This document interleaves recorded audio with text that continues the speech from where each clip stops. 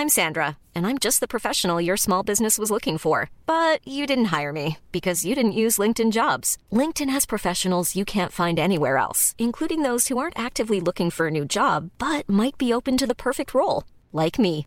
In a given month, over 70% of LinkedIn users don't visit other leading job sites. So if you're not looking on LinkedIn, you'll miss out on great candidates like Sandra. Start hiring professionals like a professional. Post your free job on linkedin.com/people today. This is Paige, the co-host of Giggly Squad, and I want to tell you about a company that I've been loving, Olive & June. Olive & June gives you everything that you need for a salon-quality manicure in one box. And if you break it down, it really comes out to $2 a manicure, which is absolutely insane. It's also so easy to get salon-worthy nails at home with Olive & June. The difference between how your nails used to look when you did them yourself and now with the Mani system is a complete game changer. The best thing about Olive & June, too, is it's a quick dry. Dries in about 1 minute, lasts for 5 days, and full coverage in up to 1 to 2 coats. Visit oliveandjune.com/perfectmani20 for 20% off your first system. That's oliveandjune.com/perfectmani20 for 20% off your first system.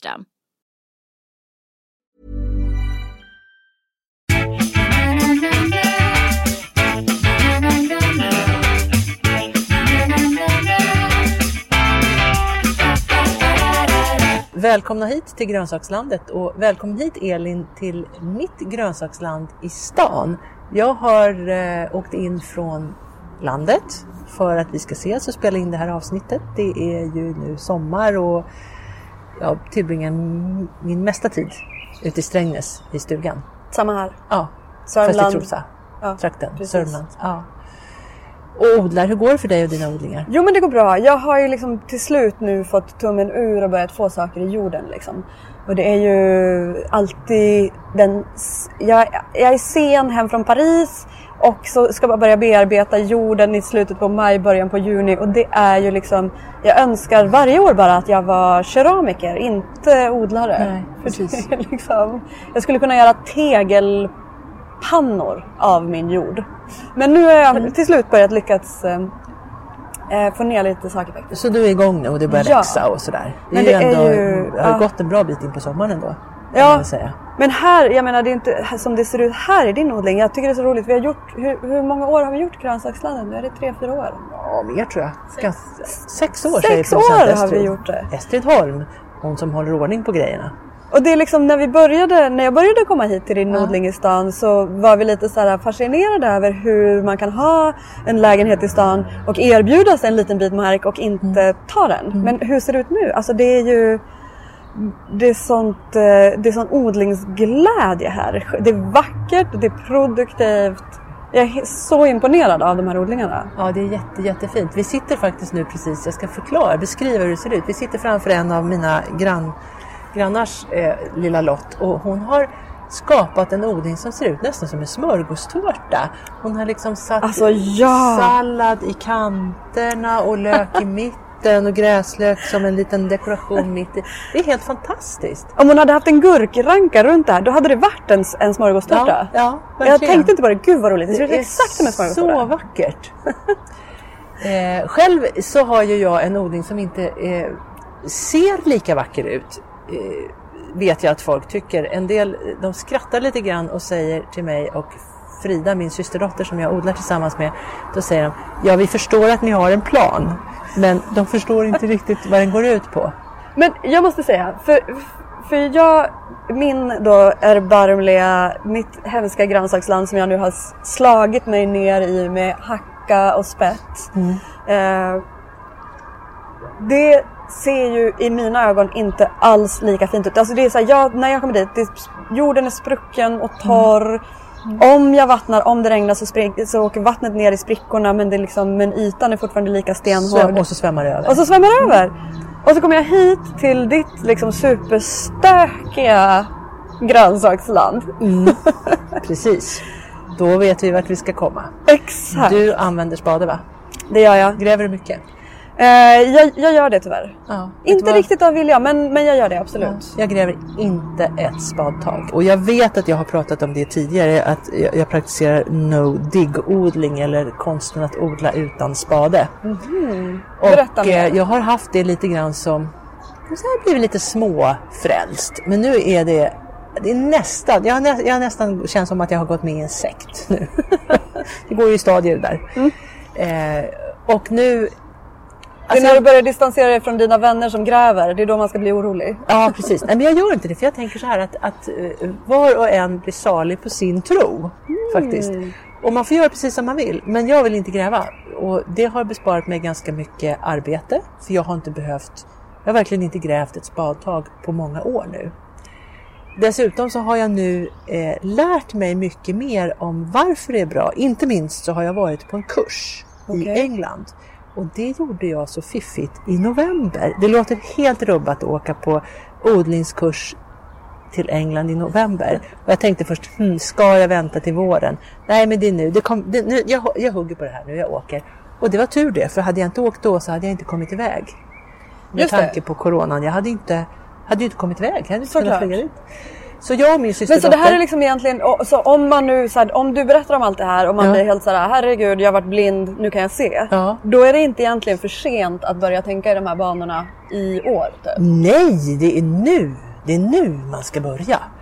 Eller det är snarare, det är jämt man ska börja. Det är det som är så bra med no-dig-odlingen. När var bästa tiden att plantera ett träd? Igår. Ja, igår.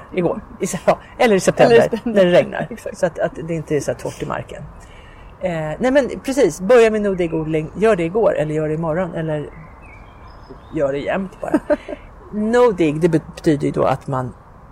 Har jag sagt vad jag var på kursen? Nej. Jag svamlar bara. Jag var hos no-dig-gurun Charles Dowding i Alhampton i Somerset, som är en av de vackraste delarna av England. Det var helt sagolikt vackert.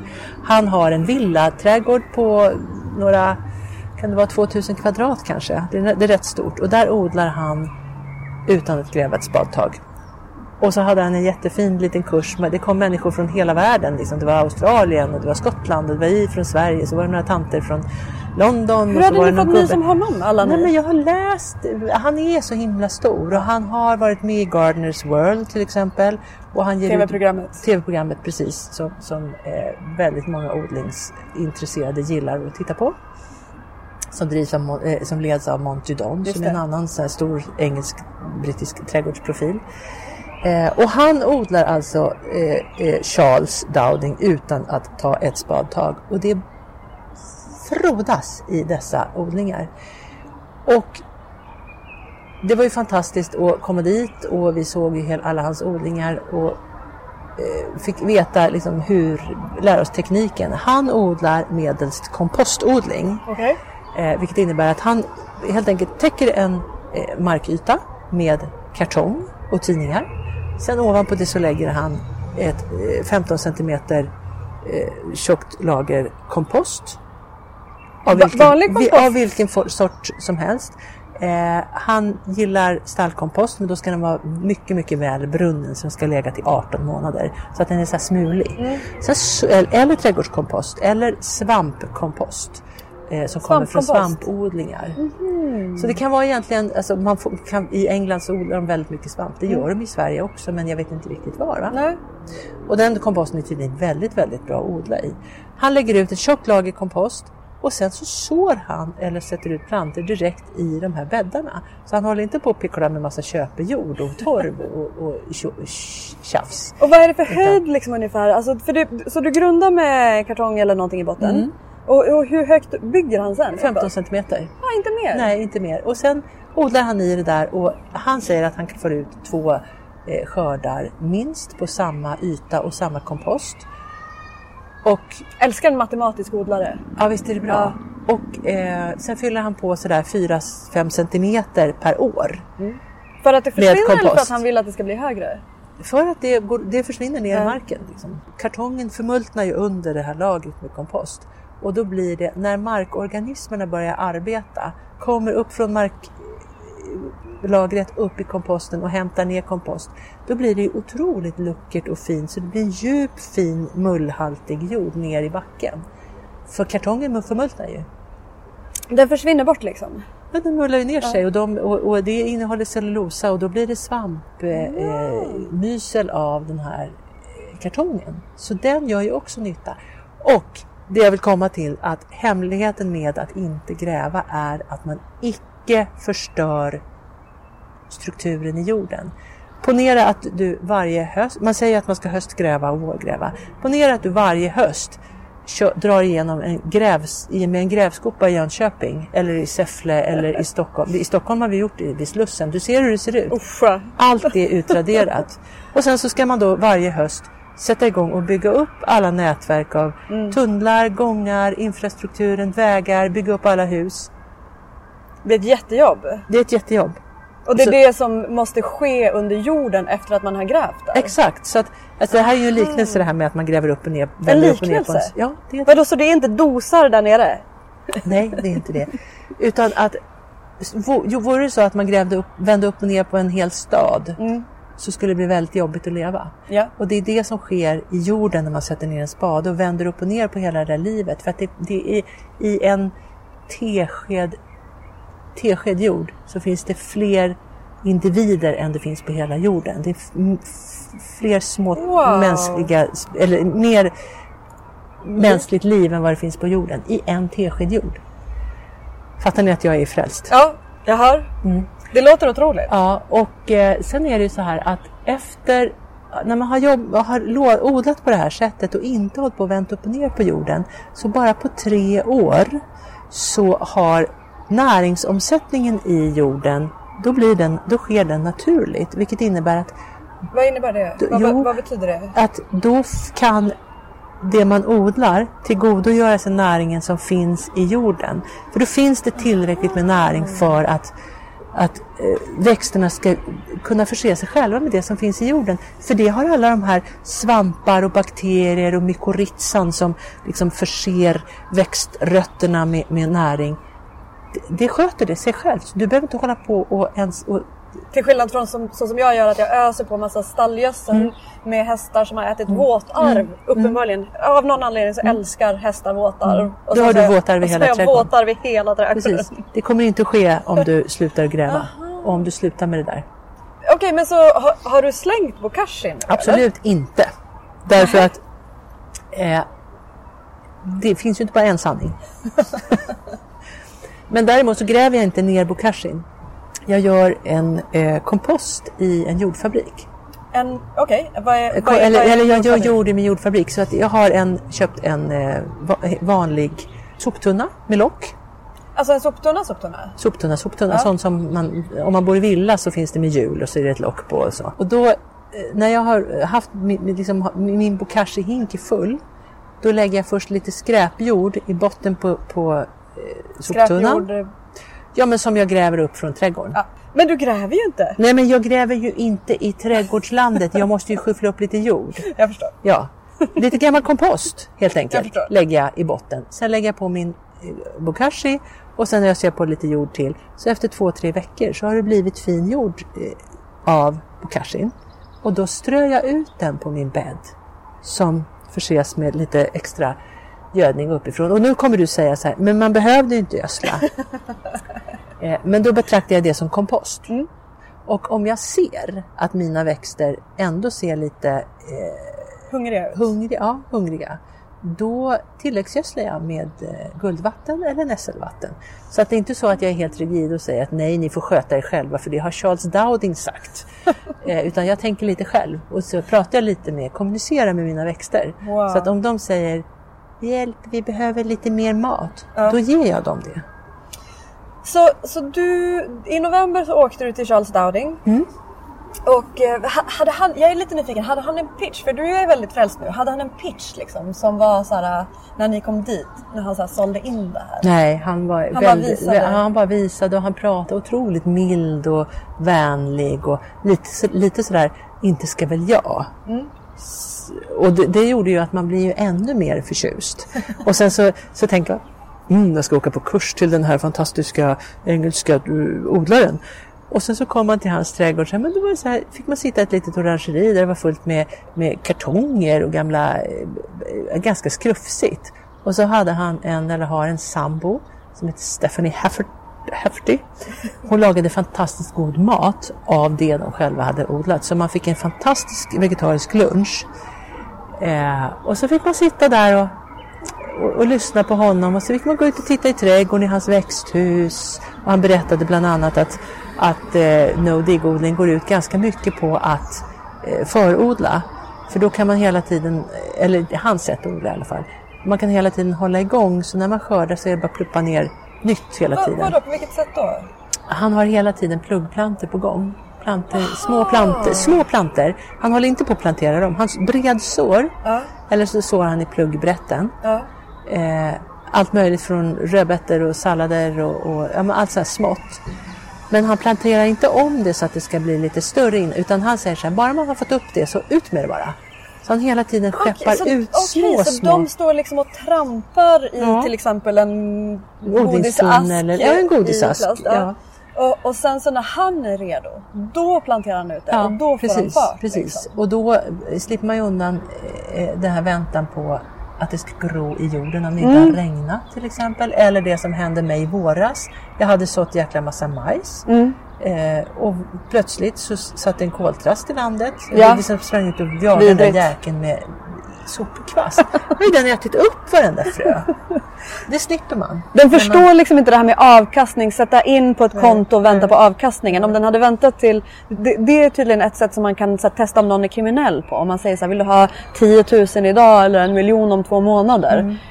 Koltrasten har en kriminell läggning. Den tar 10 000 spänn. Exakt. Den tar liksom ett korn idag. Inte en kolv i september. Exakt. Det jag vill fortsätta nu berätta om den här kursen, det var att det var så kul för att han var ganska anspråkslös. Vi var ute i hans trädgård och vi tittade på han hade fantastiska komposter som han både köper in material till och har eget. Vad köper han in för typ av material? Då köper han in trädgårdskompost färdig eller svampkompost. Han köper också in flis och gör fliskompost. Så att han hade flera olika sorters kompost. Vart får han ta på kartongen är jag också intresserad av. Ja, det vet jag. Ja. För vet du vad bättre att du frågar mig vad jag får ta på. Vart får du ta på kartong? Cykelaffärer. De har jättestora flak. Sjok. Sammanhållande för att cyklar är stora. Det får inte komma, man får inte släppa igenom en glipa ljus. För de är ju till för att kväva ogräset nerifrån ogräset. Cykelaffärer är jättebra. Det är egentligen dumt att säga det för nu kommer det vara tomt i cykelbutikerna. Men det här, vi bygger ju hållbara samhällen över hela Sverige. Så att så här, du har din cykelbutik, jag har min cykelbutik. Och så måste man köpa en och annan cykel också.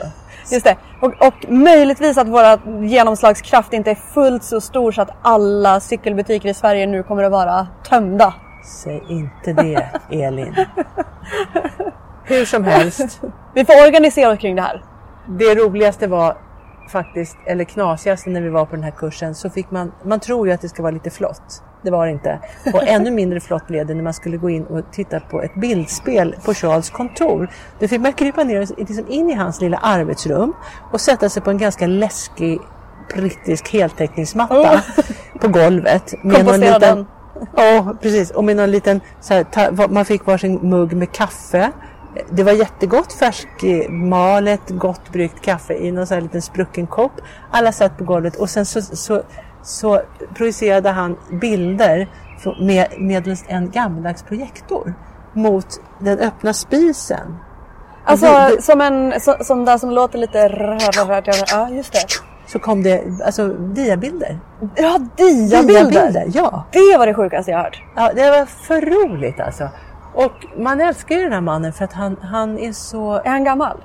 Nej, 60 kanske? Ja. 65, jag vet inte. Det var mycket härligt och jag lärde mig massor. Men framförallt, eller det jag fick med mig från den här kursen som var otroligt härligt, det var att jag insåg att jag kan ganska mycket. Är det sant? Redan. Och det var väldigt, väldigt härligt att få bekräftat. Inte för att jag inte behöver lära mig mer. Det behöver man ju alltid. Men det var också en ganska härlig känsla att ganska bra koll på det där. Men och då blev du inte uttråkad under tiden du satt där, utan du kände dig bekräftad? Ja, inte ett dugg. Utan jag kände bara så här, jag är en del av någonting stort. En sekt? Ja, en sekt. No-dig-sekten. Planning for your next trip? Elevate your travel style with Quince. Quince has all the jet-setting essentials you'll want for your next getaway, like European linen, premium luggage options, buttery soft Italian leather bags, and so much more. And it's all priced at 50 to 80% less than similar brands. Plus, Quince only works with factories that use safe and ethical manufacturing practices. Pack your bags with high-quality essentials you'll be wearing for vacations to come with Quince. Go to quince.com/trip for free shipping and 365-day returns. Hiring for your small business? If you're not looking for professionals on LinkedIn, you're looking in the wrong place. That's like looking for your car keys in a fish tank. LinkedIn helps you hire professionals you can't find anywhere else, even those who aren't actively searching for a new job but might be open to the perfect role. In a given month, over 70% of LinkedIn users don't even visit other leading job sites. So start looking in the right place. With LinkedIn, you can hire professionals like a professional. Post your free job on linkedin.com/people today. Burrow is a furniture company known for timeless design and thoughtful construction, and free shipping, and that extends to their outdoor collection. Their outdoor furniture is built to withstand the elements, featuring rust-proof stainless steel hardware, weather-ready teak, and quick-dry foam cushions. For Memorial Day, get 15% off your Burrow purchase at burrow.com/acast, and up to 25% off outdoor. That's up to 25% off outdoor furniture at burrow.com/acast. Many of us have those stubborn pounds that seem impossible to lose, no matter how good we eat or how hard we work out. My solution is PlushCare. PlushCare is a leading telehealth provider with doctors who are there for you day and night to partner with you in your weight loss journey. They can prescribe FDA-approved weight loss medications like Wegovy and Zepbound for those who qualify. Plus, they accept most insurance plans. To get started, visit plushcare.com/weightloss. That's plushcare.com/weightloss. Det var väldigt fruktbart faktiskt, känner jag. Jag lärde mig massor. Ett frö som grodde i dig? Mycket, hela tiden. Och vad odlade han själv då? Ja, han odlade kål, gurkor, pumpor, sallader, rödbetor. Han odlade allt. Ja. Och han odlar mycket för försäljning. Även liksom och där fick man till exempel lära sig hos honom att när man har ett litet salladsbestånd, då plockar man sin lilla sallad, man plockar blad för blad utifrån på varje. Och varför? Därför att, och så tar man inte allt. Jag har ju alltid tänkt att jag skär av det. Han plockar blad för blad. Då växer det på sig nytt. Så man får flera skördar på en och samma planta. Mycket bra. Och sen så säljer han sitt överskott? Han odlar för att sälja. Ja. Och sen så för att äta och för att hålla kurser. Så han lever på det här. Han odlar liksom rotfrukter i det här också? Ja, absolut. För därför att när pappen är förmultnad, det är ju ett jättefint jorddjup för att maskar och mikroorganismer och hela det här mikrolivet, alla mikrober, de jobbar. Och varje gång någon mumsar i sig någon liten organisk rest av någonting, så bajsar den i sin tur ut det i form av näring. Det har genomgått någon slags system. Och sen så är det någon liten organism som dör, och då frigörs den så att det blir näring som kommer rötterna, liksom, som rötterna kan ta till sig. Så att det är en näringsomsättning i jorden. Om man bara låter bli jorden. Och det som är knepet är att man lägger på saker ovanifrån. Charles Dowding lägger på kompost. Jag lägger också på annat organiskt material, så jag täckodlar. Som vad då? Till exempel gräsklipp, väldigt kväverikt. Det håller ju också, lägger som ett lock på jorden så det håller kvar fukten, vilket är ganska bra våra nu torra somrar. Och det håller också ogräset stånget, för det kväver ju fröogräsen. Ja, frö säger du nu. För grejen är? Ja, rotogräsen. Exakt. Då måste man ge sig i kast med innan. Man kanske lättar med en bred grep och försöker dra så mycket som möjligt innan man lägger på den här pappen. För det här är ju en sak som för mig då, som står lite utanför ingen spade-sekten. Rörelsen. Exakt, eller rörelsen som ni på insidan kallar det. Jag har ju känt, när jag har experimenterat med det här, att till exempel kirskål, som jag har stora mängder av, reagerar ungefär lika positivt som en grönsak. Exakt. Den känner så här, här var det någon som la på lite käk. Och trivs med det? Toppen trivs. Men allt som kommer uppifrån och ramlar ner på marken, det har ingen chans. Nej. Och kirskålen till exempel, den är ju hopplös. Det kanske är så att du måste lägga ett plastsjok i 3 år för att kväva den. Det kan jag jobba med. Det kan jag leva med. Ja, och det kan du göra. Och vet du vad du kan göra under tiden? Nej. Du lägger den där fula, äckliga plasten, presenningen, ovanpå kirskålen. Låter den kvävas. Och sen gör du en sån här liten kompostbädd ovanpå plasten. Aha. För då kan du, vet vad du kan göra då? Nej. Då kan du faktiskt odla grönsaker som inte har så djupgående rötter. Du kan odla sallader och rädisor och sånt där i den. Ovanpå plasten faktiskt. Exakt, ovanpå presenningen. Eller så kan du göra i komposten. Ja, eller så kan du göra ett kryss i plasten och så kan du trycka ner skorsplanter. Då lägger de sig, då ringlar de sig ut över den där fula plasten så du inte ser den. Eller så lägger du bara flis över plasten och går omkring på det. Så att den studsmattar på. Eller något. Jag som älskar studsmattor. Ja, jag vet. Folk gör ju det. All right. Men så det är det här fantastiska systemet för grönsaker. Men hur funkar det om man liksom vill plantera en buske eller en perenn eller någonting som ska vara där ett litet tag? En vinbärsbuske? Ja, till exempel. Ja, då lägger du lite kartong. Ja. Sen lägger du lite kompost. Sen planterar du din lilla vinbärsbuske. Och sen så när kartongen har förmultnat under kompostlagret, då letar sig rötterna ner i jorden, i markjorden. Och hur lång tid, har du någon känsla för hur lång tid det tar innan pappen är borta? Ett halvår kanske. Ja, det är så snabbt. Ja, det går alltså jättefort. Men vadå, så kan man sätta liksom den här busken då samma dag som man har preppat det här landet? Måste jag vänta ett halvår då? Eller kan jag göra det liksom samma dag som jag lagt ut min kartong och min kompost? Svar ja. Du kan det. Det är väldigt speciellt. Ja, men det är ganska bra, nu, speciellt när vi pratar om det här nu, att om man preppar bäddarna under hösten, då hinner de liksom sätta sig och mogna. Just det. Och då finns ju djupet där på våren, för då är kartongen förmultnad.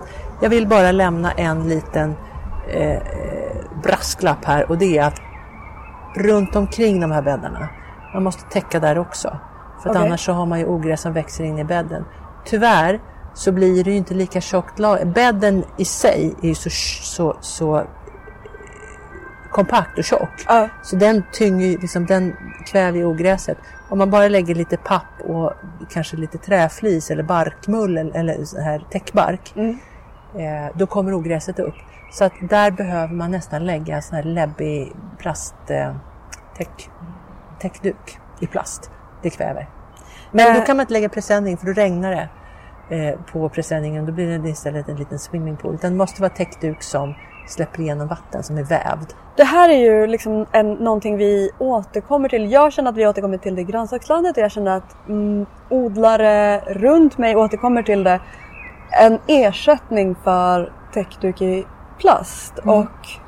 Men vet du, det har kommit någon form av biologiskt nedbrytbar sån täckduk nu. Som förmultnar på några år, och då lär ju den ha kvävt ogräset. Ja.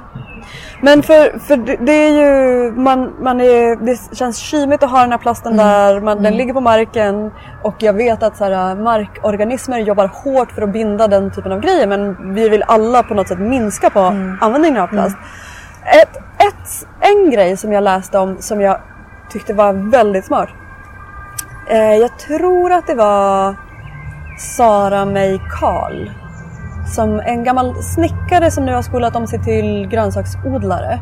För ett problem när man använder den här svarta täckduken i plast, det är att man klipper upp den och sen så börjar den fransa sig med en gång. Och så får man inte bara liksom plasten på marken, vilket vi inte riktigt vet vad det har för påverkan. Kanske har ingen påverkan, kanske har det påverkan, det vet vi inte.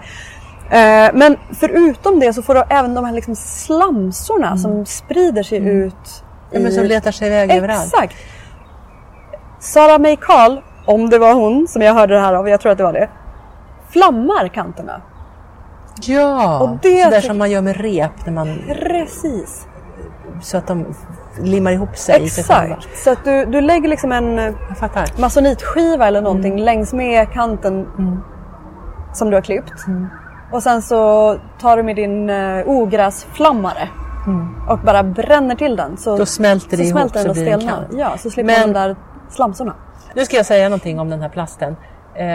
Nu har jag sagt att man kan ha plast därför att det täcker bra.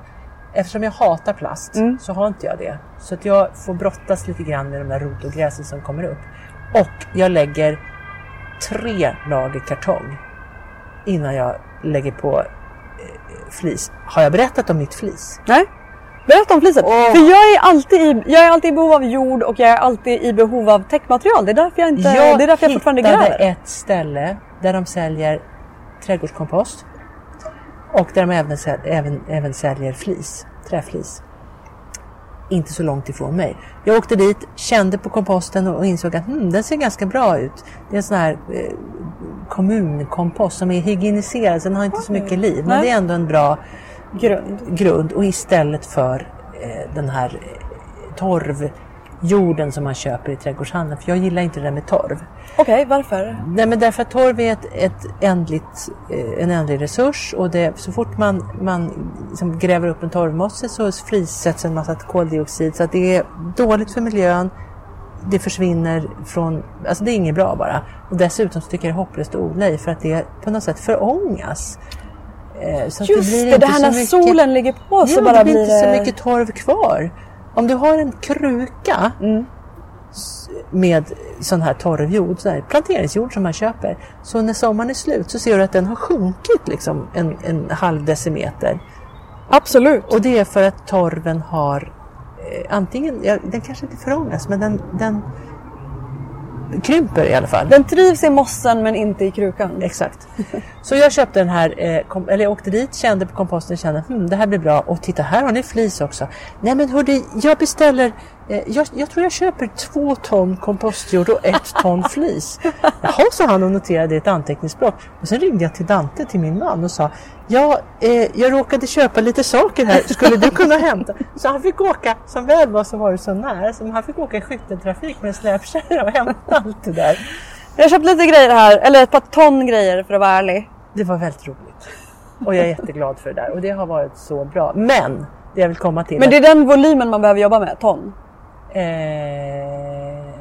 Nej, det behöver man inte. Jag tog väl kanske i lite extra. Det här känner jag kom beviset för sektmentaliteten. Kanske.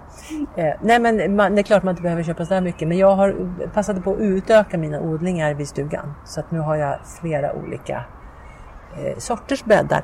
Och det känns som att jag pratar jättemycket nu. Nej. Men jag kommer att berätta en sak till. Flisen är på plats. Det växer upp rotogräs. Ibland får jag skuffa undan flisen och så lägger jag på mer kartong. Och då lägger jag på tjocka lager, så minst 3 lager. Det ser lite skrufsigt ut, men det funkar. Ja. Jag tycker inte det. Jag tycker att det bara handlar om att vänja ögat vid en annan form av skrufsighet. Ja. Och allt eftersom så kvävs ju faktiskt det här materialet. Men det är lite mäckigt att hålla på och borsta bort eller liksom buffra bort det där fliset. Men det funkar, det går. Men sen har jag byggt en odlingsbädd som icke är en kompostbädd utan en hygelbädd.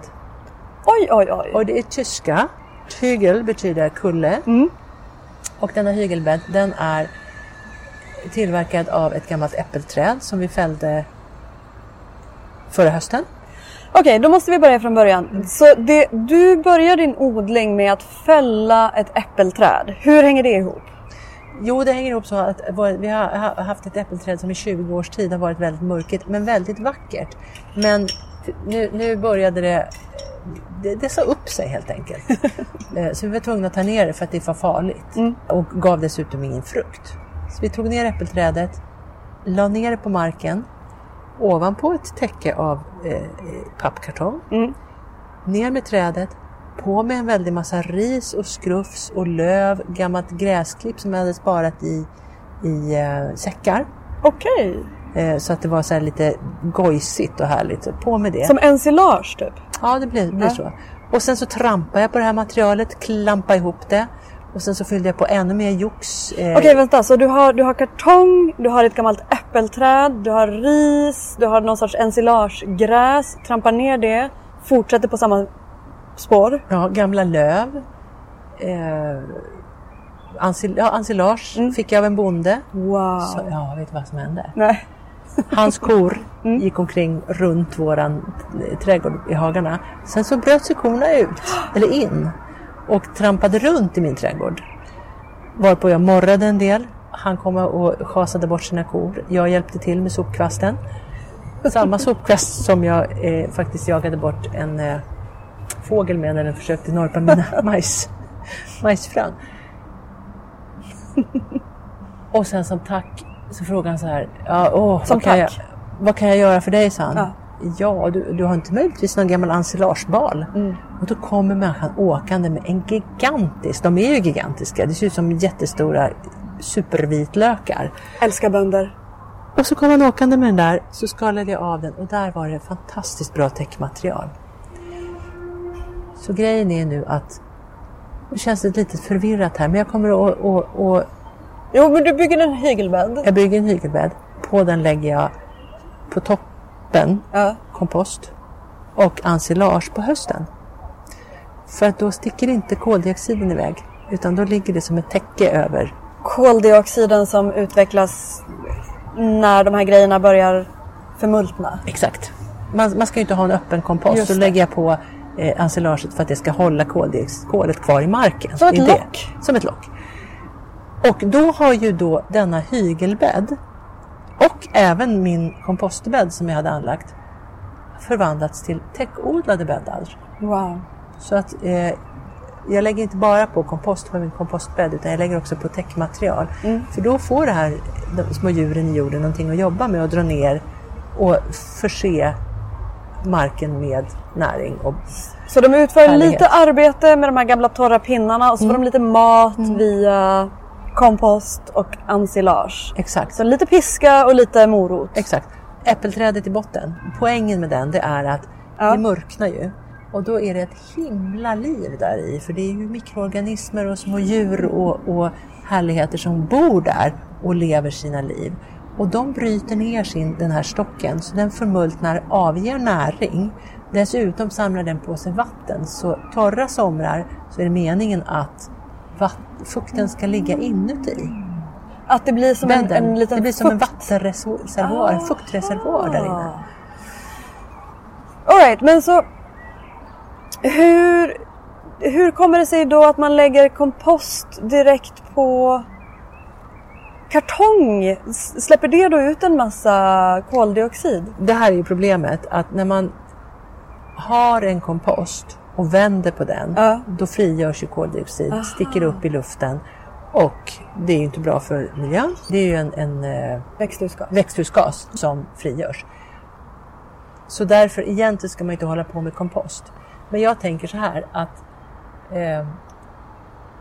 jag har vetat att jag har pratat om det här förut med komposten, att det är en miljöbov. Men jag måste backa lite grann, för att det måste ju ändå vara bättre att ha en kompost, använda den i odlingen, än att lassa på allt sitt trädgårdsskit på en kärra och köra iväg det någonstans. I en bil som man tankar med bensin. Ja, för att sen så ska man åka och köpa torvbaserad odlingsjord och kompost i en trädgårdsbutik.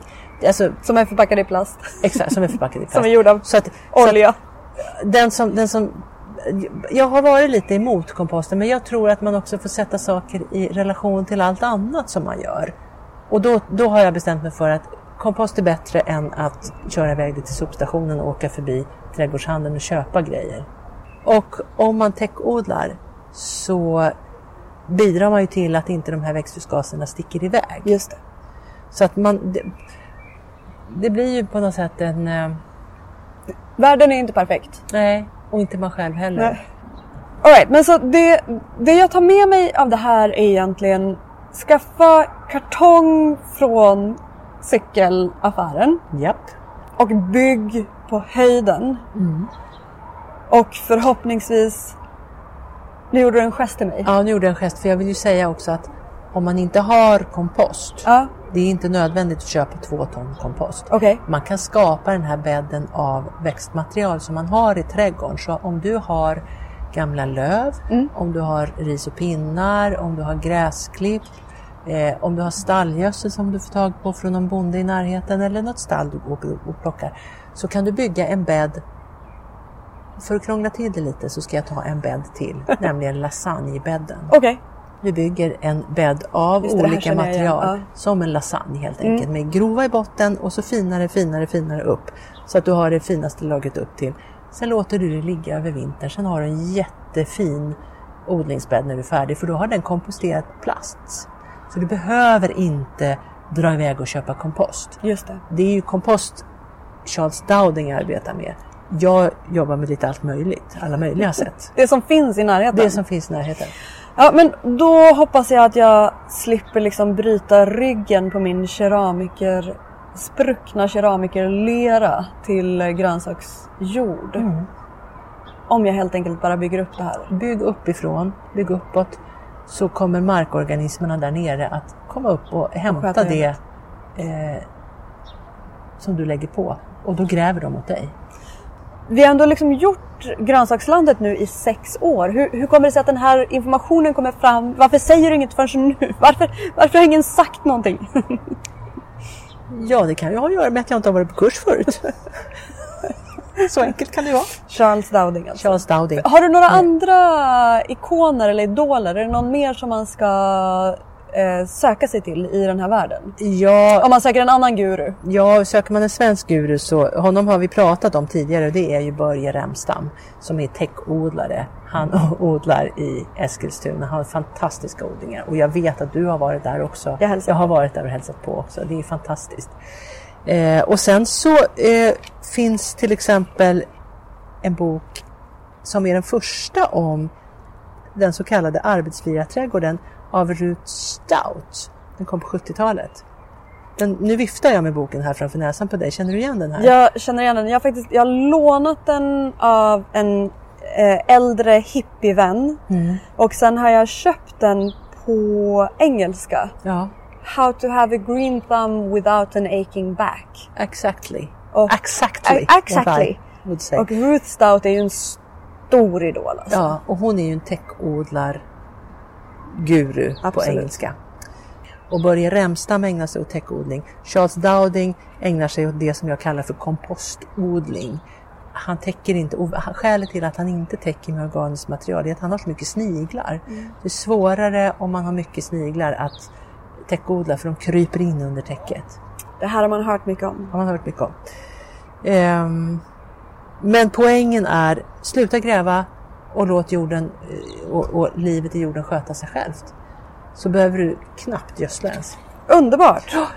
Slut med spett och hacka. Slut med hacka spett, slut med spade. Och slut för grönsakslandet för den här gången. Jag hoppas, Elin, att vi hinner få till några avsnitt till. Men det blir ju när det blir. Ja. Som det är med oss. Så är det ju. Ja. För vi måste också odla mycket. Vi måste göra olika andra saker. Vi måste leva våra liv på andra olika sätt.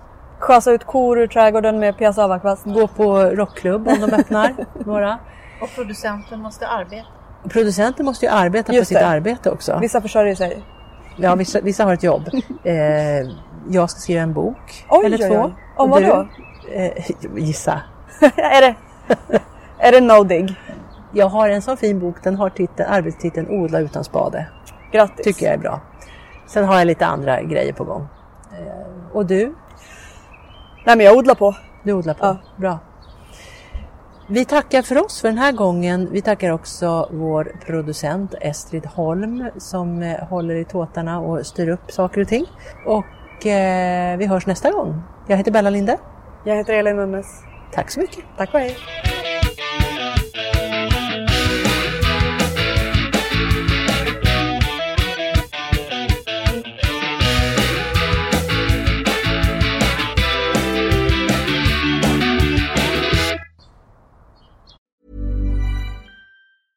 A lot can happen in 3 years, like a chatbot may be your new best friend. But what won't change? Needing health insurance. United Healthcare Tri-Term Medical Plans, underwritten by Golden Rule Insurance Company, offer flexible, budget-friendly coverage that lasts nearly 3 years in some states. Learn more at uh1.com. Planning for your next trip? Elevate your travel style with Quince. Quince has all the jet-setting essentials you'll want for your next getaway, like European linen, premium luggage options, buttery soft Italian leather bags, and so much more. And is all priced at 50 to 80% less than similar brands. Plus, Quince only works with factories that use safe and ethical manufacturing practices. Pack your bags with high-quality essentials you'll be wearing for vacations to come with Quince. Go to quince.com/pack for free shipping and 365-day returns.